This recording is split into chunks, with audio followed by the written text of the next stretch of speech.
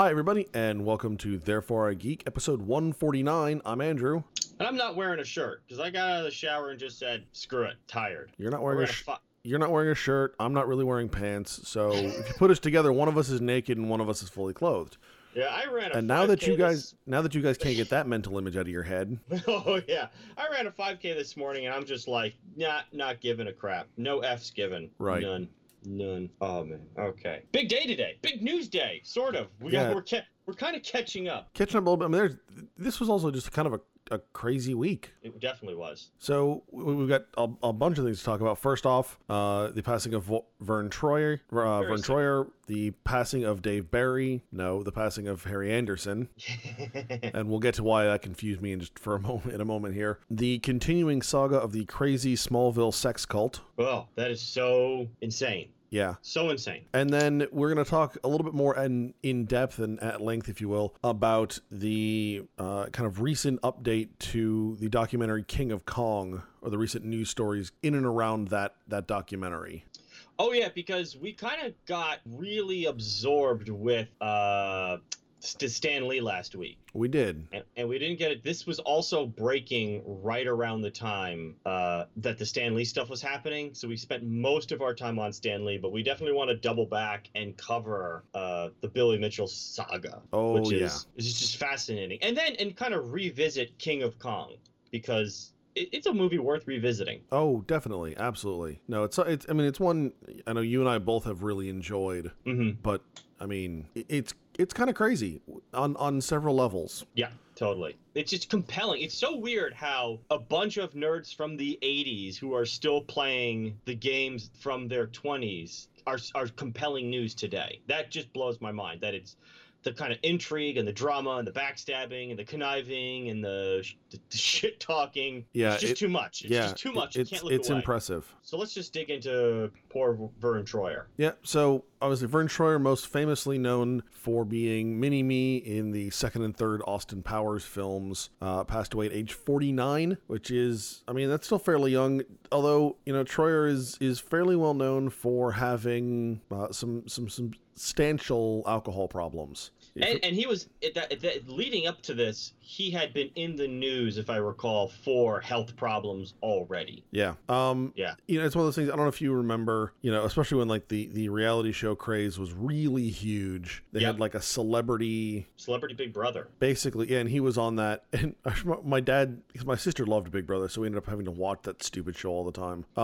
My dad just remembered Vern Troyer was like standing off his little like cart chair, buck naked, taking a piss in the corner. And then like finishing and then running into like Greg Brady or one of the guys who played one of the Bradys. Right, but like the best part about that was like he just kind of while he's standing there pissing, he just turned to the guy and he goes, "I am so wasted," and the guy goes, "And you're naked too." It's like one of my dad's favorite moments in television, like from that era. That was also the reality show where like that supermodel and the guy from the Brady Bunch like hooked up. I think that was the same one. I honestly don't remember. I think that, and then they had their own reality show. That craze was so I'm actually glad we're past that one. Yeah, see, the only one I don't, the only one of those kind of things I remember was Flava Flav and that like weird European chick. Yes, that was a different one. But it was also that one was really funny because it was Flava Flav. And it was also like terrifying. Well, yeah, but like, I mean, did you ever watch the Comedy Central roast of Flava Flav? Yes, I was just about to. God, that was so fucking funny. I was actually able to bring that up because I remember Cat Williams introducing Brigitte Nielsen, and he basically starts with, "Our next guest played 9 years in the NBA as a power forward for the Boston Celtics, winning 3 NBA championships." Oh shit, that's not Larry Bird, that's Brigitte Nielsen. Nice. That was my favorite line from that whole thing. There were just one of them with like, they were talking about like a midget running around with a Viking helmet and a giant clock. I can't remember who made that comment, but it was like, that's actually kind of spot on. Yeah. Yeah, so unfortunately, Vern Troyer passed. I think closer to your and mine hearts, it was the passing of Harry Anderson, who is best known for his role on Night Court, which is what you know him from. And what I originally know him from, and where I got confused a few minutes ago here, is playing Dave Barry on Dave's World. Mm-hmm. Yeah, and also I'll say this much: Anderson is an especially to me, as an incredibly influential comedy magician. Like, probably, I mean, there have been comedy magicians going all the way back to Roy Benson in the 50s, but Anderson was the first one that I think hit mainstream appeal through the comedy club circuit of the 70s and 80s, because most comedy magicians prior to that were at like dinner clubs and nightclubs and were part of variety acts. Anderson was the first one to become a star through the comedy club explosion in the late 70s and 80s. Well, and I would say, and I have his book. His book Wise Guy is just fantastic. It's kind of his biography coming up through the entertainment world and how he developed his act. And I still do he's famous for the needle through the arm trick. And I did it last night at a show. It's one of my favorite bits. Well, and I would say in addition to that, I mean, you're talking about coming up through the 70s and 80s. Like, that was a really rough time to be trying to do. Oh, without a doubt. Stand like it was harsh. I mean, especially when you look at the guys that were also coming up in that time period, I mean, it's really impressive. Oh yeah, got guys like Letterman, Leno, Jim Carrey. I feel like I'm gonna miss a few. Robin Williams. Who's the guy who did Curb Your Enthusiasm? Larry David. Oh yeah. I mean, there's a whole bunch of them that came through. Seinfeld. I feel like Seinfeld, yeah, it was all that late 70s, early 80s, because there were some guys who sort of predated it, like a Richard Pryor was kind of already established by that point, or a Steve Martin had been all established. Sure. But Anderson came up through that larger group that we just mentioned. So Harry Anderson, who stars the kind-hearted, zany judge Harry Stone on the long-running NBC sitcom Night Court, was found dead Monday in his home in Asheville, North Carolina, at the age of 65. This is from the New York Times on the 16th. The police confirmed, but they did not specify the cause and said that no foul play was suspected. He was nominated for 3 consecutive Emmys from 85 to 87, and Night Court, which ran from 84 to 92, as well as appearing on shows like Cheers, Cosby Show, and the Golden Girls. And of course, I best knew him as Harry the Hat, the grifter and the con man. And when he would do kind of one-off comedy specials or one-off magic specials in the 90s, he was the Harry the Hat character, and he was always doing like swindles. He was one of 3 children born in 1952 in Newport, Rhode Island, and spent much of his childhood on the move, often performing on the streets for money. I think he, according to his book, if I remember correctly, got his start. I mean, his big kind of big money days were busking at one of the famous piers in San Francisco. It's like Fisherman's Wharf for Pier 39. And it's a real shame. He had his own venue in New Orleans that got trashed by Katrina, and he's just one of those guys who just had to move on, and then he moved to North Carolina. For a while, he left magic behind, and he was just doing comedy. And I don't know if he ever went back to performing magic before his death. But it's really sad. Yeah. I was actually going to say, there is not really that we're interested in as much, but there's one other noteworthy death this week was Avicii, the DJ, 28. Yeah. So here's what's funny. When I watched King of Kong the second time, Baruch was over because he had not seen it, and he was like, and Viche died. And I thought that was an opera singer. And then he was like, no, it was a 28-year-old DJ who did techno music. And I was like, with all due respect, those are 3 things I do not care at all about. Yeah, he had he had a couple of techno music or DJ. He had a couple of like pop music crossovers that I really liked. Did he? Yeah. Okay. Anything I would know? I just probably if you heard it, you'd be like, "Oh yeah, that song." But okay, probably. But nothing I would think you would know by name. Okay. So I did see that headline pop up, and I was like, "Well, that's sad." Yeah, it was one of them. Hey brother, wake me up. Mm-hmm. Yeah, I mean, good music, but just not really. Was this my drugs? Style. It sounds like it was like complications due to like a significant amount of drinking. He actually retired 2 years ago, because of health problems. Oh, okay. But a lot of it was brought on by like ridiculous amounts of drinking. Oh, yeah. So, all right. Sex cult, cause is so Fucking weird. Especially because anytime you hear the word, so the thing about sex cults is you hear about them and you never really believe that, at least from my perspective, anyone could actually pull this kind of crap off. Right. And then people do, but they're like in the wilderness of Oregon, and it's just a kind of just a bunch of rural folk that get sucked up into this. I have never heard of a cult like this, Scientology jokes aside, that sucked up two like fairly well-known actresses. Yeah, that's what surprises me, is that like and it's not like if they were both these ladies turned out to be Scientologists, like okay, this because they got like Scientology got their grip on the Hollywood community. This cult NXIVM, it's like I had never heard of them until we mentioned the other actress a couple weeks ago. Shoot, now I'm forgetting her name just a second ago. I just had it. So there's Allison Mack and Kristen Couric. Kristen Couric, right. I had not heard of this group until the Kristen Couric story broke. And we mentioned it briefly, but this surprised me. This is crazy. So this is from the New York Post 2 days ago, April 20th, this Friday. Smallville actress Allison Mack pleads not guilty to sex trafficking. That is a heavy effing charge. Smallville actress Allison Mack was arrested Friday for her role in the upstate sex cult NXIVM, where prosecutors allege she recruited, quote, slaves, unquote, to sleep with the group's leader and held them down while they were branded with his initials.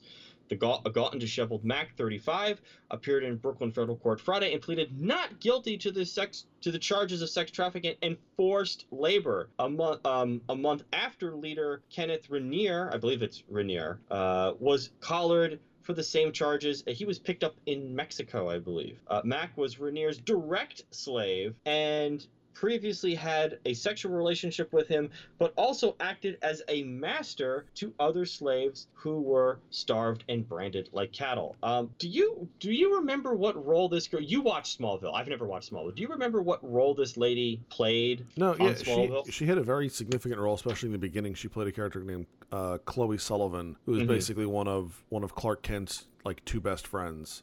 Oh, so, okay. I mean, looking at this, she was in 205 episodes over 10 years. Yeah, that show lasted ridiculously long. It did, but I mean, 205 episodes. That's the overwhelming majority of the series. So let's see how many it has. 217 episodes. She was in 205 of them. Wow.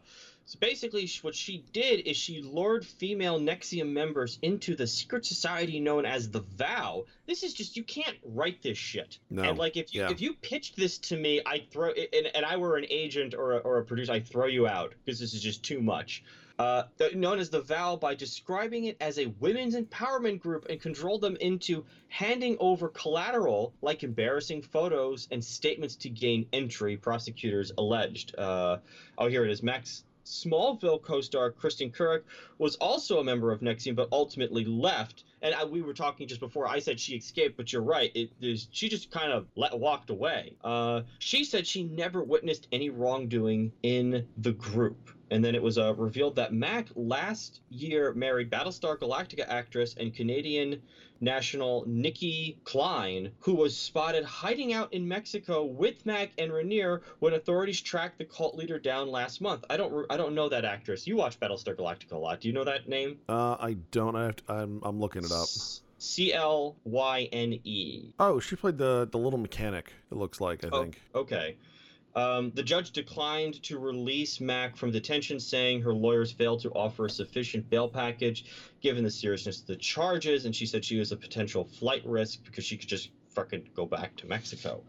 What's even weirder, like, duh. What's even stranger about this is her leader was also indicted on Friday, by the way, is that another woman, they told the Post, this is from the 21st, headline, How Allison Mack Tried to Lure Me into Alleged Sex Cult, and basically kind of detailed the grooming methods. But she said, quote, I wish I could tell you alarm bells went off, but they really didn't. She was a very sweet girl. And the article goes on to say the pair met twice in the month after they met, once at an Amsterdam Avenue restaurant and the other at the actress's Upper West Side apartment. The actress's name is Pakistani-born Samaya Shoaib, Shoaib. Samaya, I'll just call her Samaya. She went on to describe her Mac as frail and gaunt with dark circles under her eyes, clearly sleep deprived. She said the conversation veered from feminism to a Nexium-affiliated women's group called JNES, which it's just letter J, capital N, lowercase ESS, so JNES, which Mac encouraged Samia to join, but her descriptions of the group were always very vague, at least according to the Pakistani-born actress. Basically, she's quoting her as saying, quote, "It's a bunch of women. We go on a retreat upstate and we share our experiences and support each other." That's just about it. So clearly, like, really, really, really disingenuous grooming tactics. Yeah. Super weird. I think more and more as the court case goes on, more and more is going to come out about this. And then in about 18 months, this will be a Netflix documentary. That's probably how this is going to plan it. Yeah, then I could see that. No, I mean, this is really bizarre. I kind of want to find out like what some of the other Smallville cast members think about, like Tom Welling. Yeah, it's just although if I were Tom Welling's manager, I would be like, you stay the fuck away from this. I don't care who you have to kill or hump to stay away from this. You do it. Yeah. Have you watched the Netflix documentary Wild Wild Country about the kind of Oregon cult in the late 70s and 80s? The one that like did the bioterrorism attack in Girl's hometown? No. Like her mom lived through it. Some of her friends got sick when it happened. I haven't watched it either, but it's something I'm gonna have to sit down and check out. Interesting. So, watch the trailer. It's pretty intense. Okay, let's get to the big story. King of Kong. I am so fascinated by this. This is so gripping. On like every level. On every level. So were you like me? Were you went to work or you came home and it was just your average day and you turn your computer on and your home screen pops up and it's usually like MSN or something benign. It is for me. And then you see headline at the top of the page, Billy Mitchell stripped of King of Kong record. And you were just like at your desk or at your chair, go, what is this? So I didn't quite have that. I mean, because of some of the sites I follow on Facebook, I saw it like while I was at work and was like, is this like, did this just like pop up in my newsfeed from like 10 years ago? Like, oh, okay. Like, Right.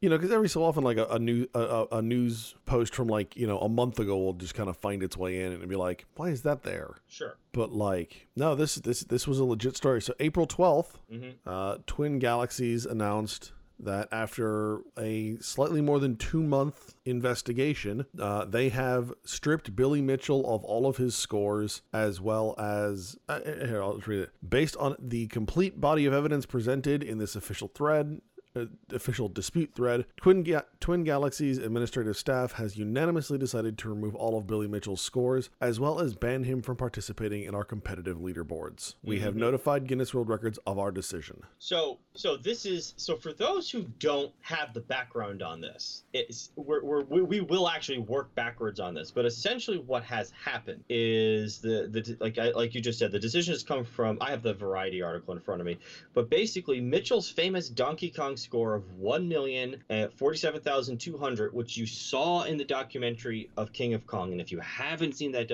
documentary, you have to see it. We're going to talk about it.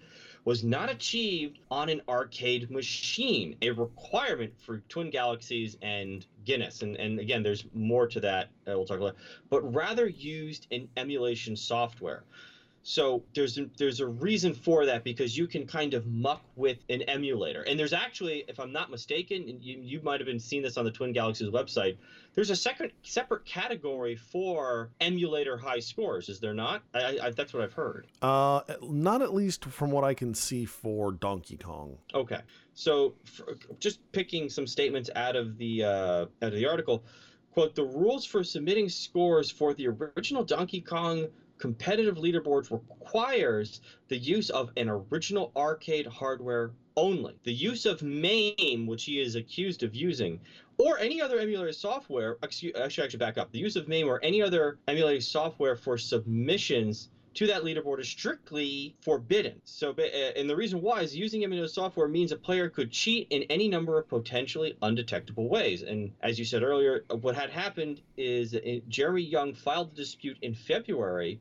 The group meticulously tested and investigated the dispute, the case assertions, as well as a number of relevant contingent factors. They have also, at least 2 different third parties conducted their own explorations and came to identical conclusions. And I believe, I don't see this here, I saw it somewhere else and I don't have it in front of me, one of them was a dude that Billy Mitchell hired. So even his own dude. Yeah, so that's actually in the Variety article. It says, most notable, the third party, Carlos I don't have it highlighted, so yeah, go ahead. Panrio, that Billy engaged to help examine the dispute case claims on his behalf, utilizing whatever original equipment Billy could provide, whose final finding was consistent with Twin Galaxies investigation and others. Yeah, I see.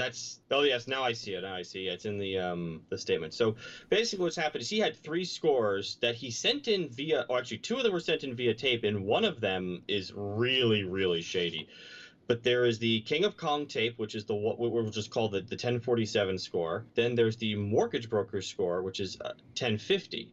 And they were historically used by Twin Galaxies to substantiate those scores and place them in the database. Were not produced by the direct feed output of an original, unmodified Donkey Kong arcade machine. And they go on to say one of the other parts of their specific findings, the 1062 Boomer score, Donkey Kong performance, does not have enough of a body of direct evidence for the Twin Galaxies to feel comfortable. And we're going to talk about that later. And then here's what I found interesting in the Twin Galaxies statement, and then we'll move on from this. To definitively conclude that MAME was used, Twin Galaxies would need to comprehensively rule out the possibility of all other methods that could produce what was seen on the tapes. This would mean testing all other emulators other than MAME across all platforms, and they go on to say this kind of testing is beyond the scope of the disputed case.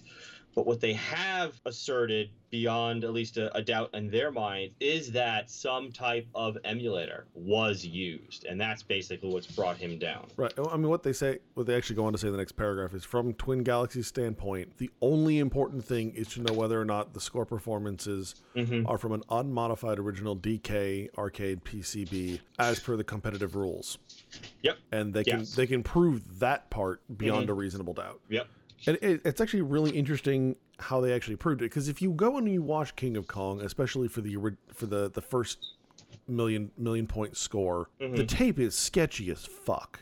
Super fucking sketchy. So do you want to just dig into the movie real quick, or do you want to do a little bit of background? We can dig into the movie just a second, but I want to make the point.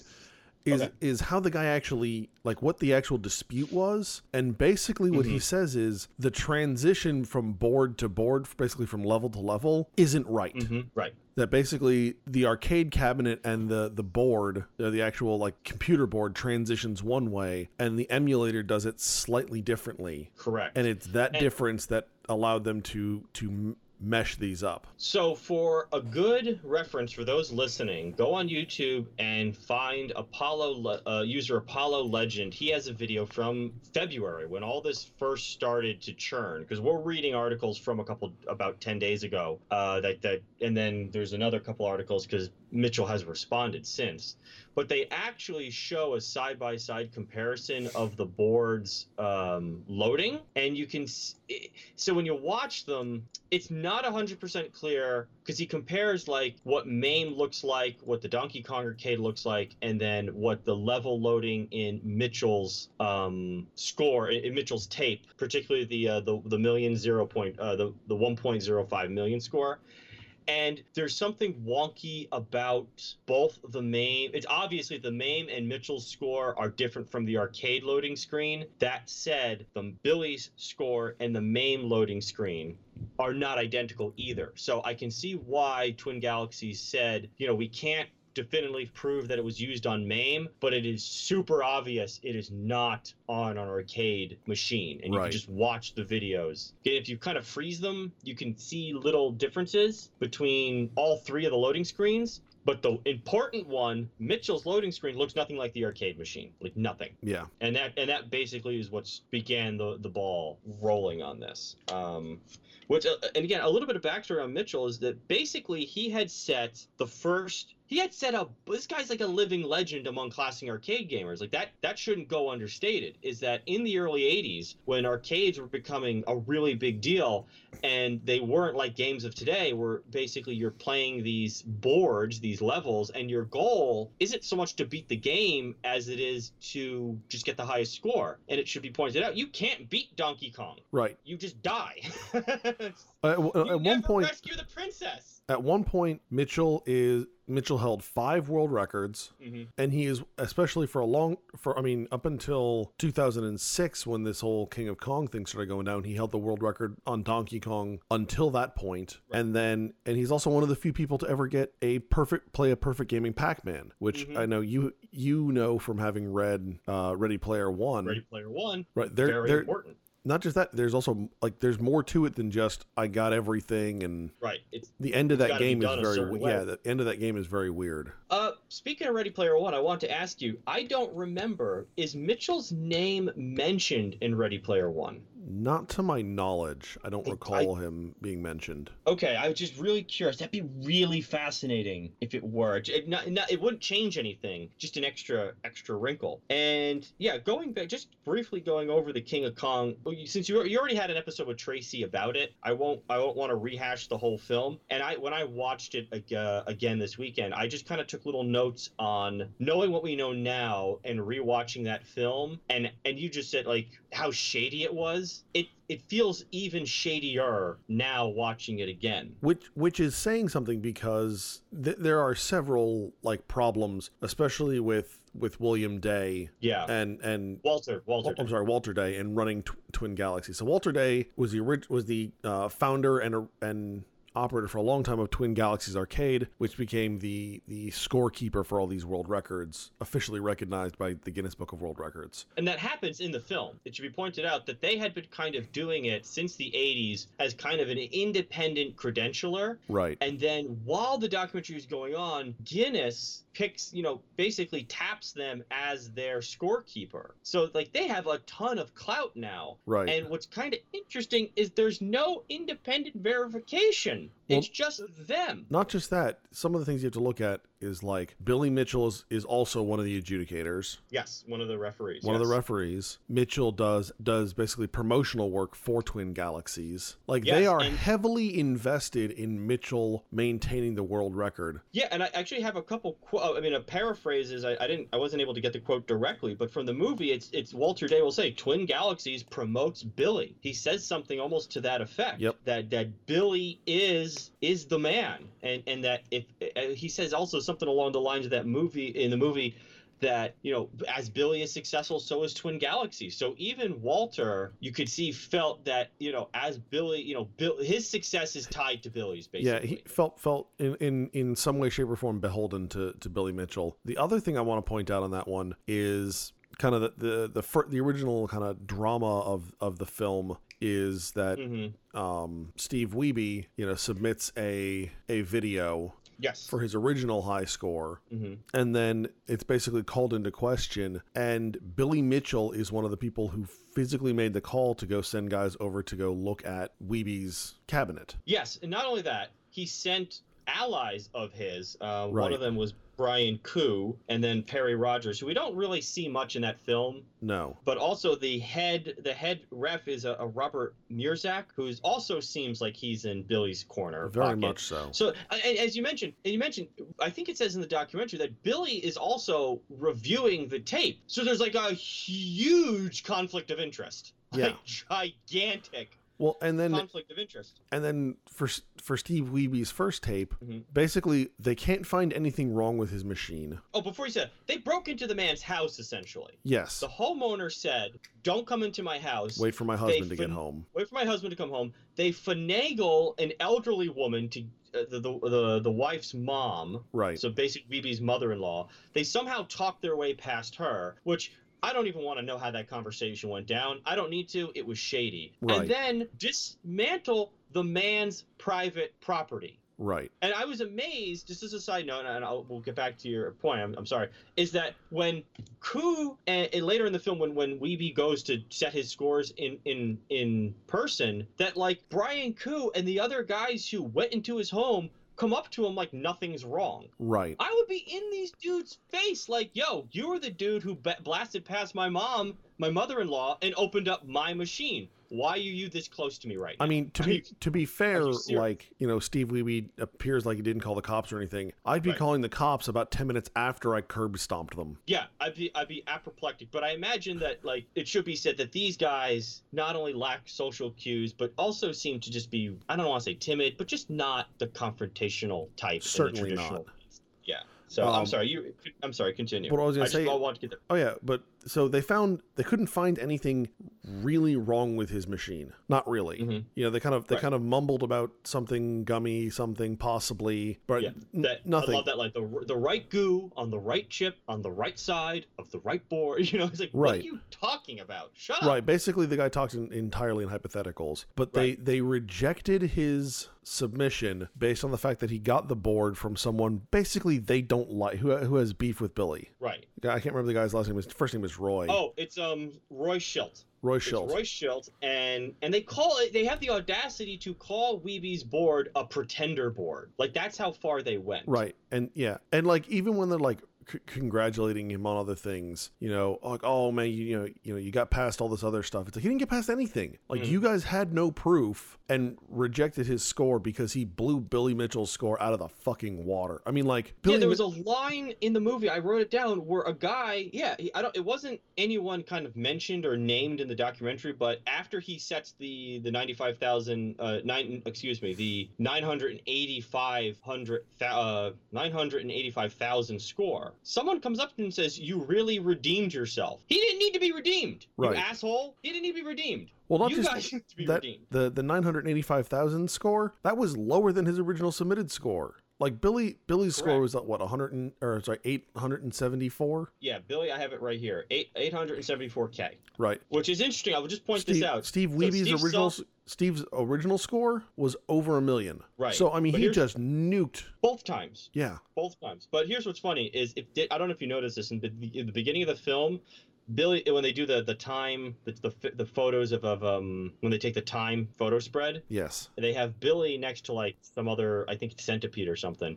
And Steve Sanders, the lawyer who's also Billy's friend, yes, has a Donkey Kong score. Did you see the Donkey Kong score? Like 600,000. It was 3 million. Oh, it's 3 million. So if you heard about in the Time magazine, right? But if you heard about how the two of them became friends, is basically like, yes, it's mentioned. That actually is kind of funny because Billy Mitchell called him on his shit and then schooled the crap out of him, and then Steve basically, okay, yeah, I made the numbers up. Right. Although he does have, it wasn't even close to believable. At least at the time, Steve Sanders had the time of the documentary had the record for Joust. Yes, you see that when they do the Hollywood Florida segment. But what's here interesting about the film is that throughout the course of the film, Billy is constantly mentioning that to be truly recognized, you have to show up and play, and he never ever shows up, not during the course of the documentary, and I don't think hereafter is ever documented as playing in public. And then they ask his wife, have you ever seen him compete? And she says, never. Now, I don't know how long they've been married, but never? Yeah, although, so like, never. I think they ask her if she has ever seen him play. I don't maybe compete. Now I don't remember. I think it's compete. And she goes, Never. So at least when King of Kong was recorded, it is, I think, worth noting that, like, some of Billy's responses, which are pretty, like, bizarre at the time, like towards the end he says, I don't really have a whole lot of information on what's going on. Like, he hadn't been playing in over a year. So, like, they basically just, like, showed up at his restaurant trying to interview him, and he's like, I don't know what you guys are fucking talking about. Right. Like, and then his lack of social skills just made him look that much more like... so someone described him as, like, the greatest, like, unintentional villain in history. Yeah, I've heard that before. A villain who doesn't know he's a villain. Yeah, I can totally get behind that. Because, I mean, he really does come across as just a spectacular villain. But, like, so some of that is definitely due to the editing and the fact that they kind of, like, ambushed him. Yeah, and obviously you can see the interviews jump around from time period to time period. What's also interesting is, I don't know if you noticed this, the sequence and no one's harped on it, and maybe I'm making a mountain out of a molehill here, but do you remember the sequence where he gives the tape, the infamous, the 1047 tape, to the old lady who's going to New Hampshire? And he gives her the tape, and then he turns to the camera and he says, "This is just for fun, but when I want to do an actual score, I'll do it in person." And I always wondered, having rewatched, I shouldn't say I've always wondered, but now having rewatched it, I really wonder what if that was a Freudian slip, or he meant something different, or he never intended that score to get submitted, because later on in the film, Walter is talking to him on the phone, and he says, "So it's my understanding this wasn't to be submitted," and then there's some editing, and Walter says, "Oh, I think this is an acceptable score." Yeah, no, I definitely I remember that. Super weird. I haven't seen anyone more knowledgeable about this dissect that interaction or that segment of the film and explain it. Yep. Because, editing and time constraints. But that's a strange statement when he goes, "When I want to do an actual score." Right. What does that mean? I just wish I knew what that meant. Yeah, no,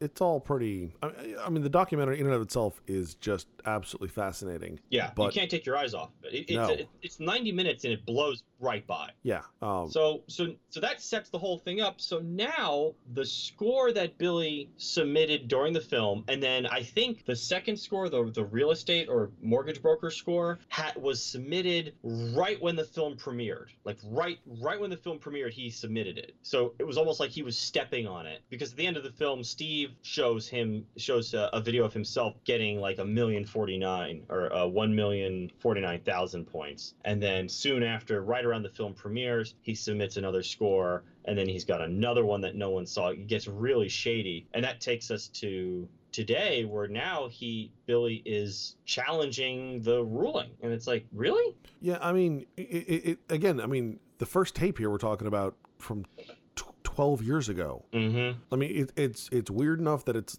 coming back right now. Mm-hmm. It's even weirder that like Mitchell is still trying to fight and kind of gives a shit, especially because the score in question, although he was the first 1,000,000-point score, that score currently would have been 13th on the Donkey Kong leaderboard. Right, it's been blown away. Yeah. And Steve Weeby's been blown away too, right? Yeah, I mean, he would have been just behind Steve Wiebe in 12th place. Mm-hmm. I'm sorry, in 13th place. Wiebe's at 12th. I think he's fighting it because they've also banned all his other scores, like all of them, even possibly some legit ones. But yeah, well, like the Pac-Man perfect game, that one I don't quite understand why they're fighting him on. That just, I feel like that's something the NCAA set a precedent for, is that when you get banned, you lose everything sometime, or you get punished, you lose more than what you cheated on. But I guess to speculate, and I wrote this in my notes, that his identity was so I have it actually in a bullet point, that his identity was so wrapped up in this that I don't know if he could let it go. You know what I mean? It's just so him, and he's released a statement. You can watch it on YouTube. It's called Billy Mitchell's Statement, that he's going to have another investigation and he feels he's going to be vindicated. When that gets concluded, I'll be right on top of that one. Yeah. Yeah, so outside of Billy, there are 7 other perfect games of Pac-Man. And I'm certain Billy was the first. Yes, by a fairly substantial margin. Yeah, he did it in 99, right? So that the current like number one is in 99. I think he was in like a couple of years before that. I thought it was 99 in the documentary. I'll have to go back and look. Do I? I don't have that in my notes. No, I don't have that in my notes. Anyway, yeah, but that's still, I mean, yeah, it's just super weird. And then I think we covered Walter Day leaving. Did you find it ironic in the movie that the song that Walter sings is something called like 3 Lies? I thought it was 3 Lives, but is it Lives? I thought it was Lies. It could be. I mean, it's not like he particularly, No, you're right. You could completely be right. I thought it was Lie. I mean, I probably just pounced on it because I thought he said lie or never lie. But yeah, either way, it is super, super bizarre. But it's so fascinating. What do you think? Where do you think this goes next? What do you think happens next with all this? I don't necessarily know. I mean, I think Weeby's kind of. I'm sorry, not Weeby. Mitchell's really kind of done here. Yeah, I agree. I think he's just becoming a sideshow. I mean, he was always kind of a sideshow to begin with. Even in that community, it was weird because he was sure. But like, yeah, I mean, his scores are so far removed now, like from the top tier, that there really isn't a whole lot going for him on that. So I don't expect a whole lot to come out of it at this point. I mean, other than to be honest, none of us would even care if it weren't for the King of Kong documentary. This is true. I mean, that's what makes me care, because that documentary was so so important. I wonder what prompted Jeremy Young to even do that. It was kind of like, I would not be surprised if it were King of Kong. Maybe, yeah. I mean, but I mean, I would believe that to be the case. I have a feeling that the reason why that Twin Galaxies was so kind of on the ball on this one is that because Walter Day, as we talked about from the documentary, he hasn't been a part of this since 2010. So I imagine the new ownership, the new sheriff in town, kind of the conflicts of interest have been scrubbed, and Billy can't pull his shit like he used to. Well, so if you look at the like some of the Twin Galaxies posts and stuff, there apparently has been a scrubbing of these scoreboards for the last like 4 years since the most recent ownership change. So this seems to be the most high profile, but it looks like there's been a number of these like reviews, especially of old stuff. Yeah, last ownership Twin Galaxies basically says, hey, we're really committed to like going back and making sure these were adjudicated fairly. Right, and apparently it's a guy named Jace Hall is now the guy in charge, and as of at least this article from I don't have the name, but it's Video Game Record curator Twin Galaxies comes under new management after like almost disappearing from the known universe, and this is March 30th, 2014. So that's basically when it started. That's probably when the scrubbing started. Yeah, it sounds like somewhere around there. Yep. And I mean, looking at the Twin Galaxies website and some of their stuff, it seems like the fan base, like the forums and the people actually involved at Twin Galaxies are really pretty supportive of what's going on. Like, a lot of times you get something like this happen and then, people get all up in arms and everybody's like, seems to be to me that everyone thinks this is a good thing. They get like factional and sectarian, and they pick sides and they start. Yeah, but I mean, at least what seems to be coming across is not really all that factional and sectarian. Like it seems like no, not right now. Yeah, like the Billy Mitchell faction has basically kind of been expunged with Day leaving and some of the other folks leaving. So I wonder. See, what I'm more curious about is to see if a guy like Steve Sanders comes out and like someone close to Mitchell flips sides. That's what I'm most curious to see. And I think my guess would be Sanders, because there's a video up, I think it's in the same video from Apollo Legend, where Mitchell is explaining that he set this score and broke the score, and if you look to the left of the screen, you see Sanders standing there near him, and that's what I'm more curious about. If someone close to Mitchell comes out and basically says, "Yeah, this never happened," right? That would do that. That I feel like would be the final nail in the coffin. And if Billy's pushing this to try and clear his name, and like you said, it's really strange. Why does he have to do that? I mean, it's one of these things that always blows my mind. Is the guy in his community is already a legend. Right. Why would he have to lie? His accomplishments, at least as we assume as they are the fairly achieved accomplishments, are truly impressive in and of themselves. Yeah. And why would he, if he faked this, why go that far? And why Donkey Kong? And why, he's just, like you said, he's just not a good ambassador for I almost said sport, but I don't know what other word to use. Community, yeah, it's better.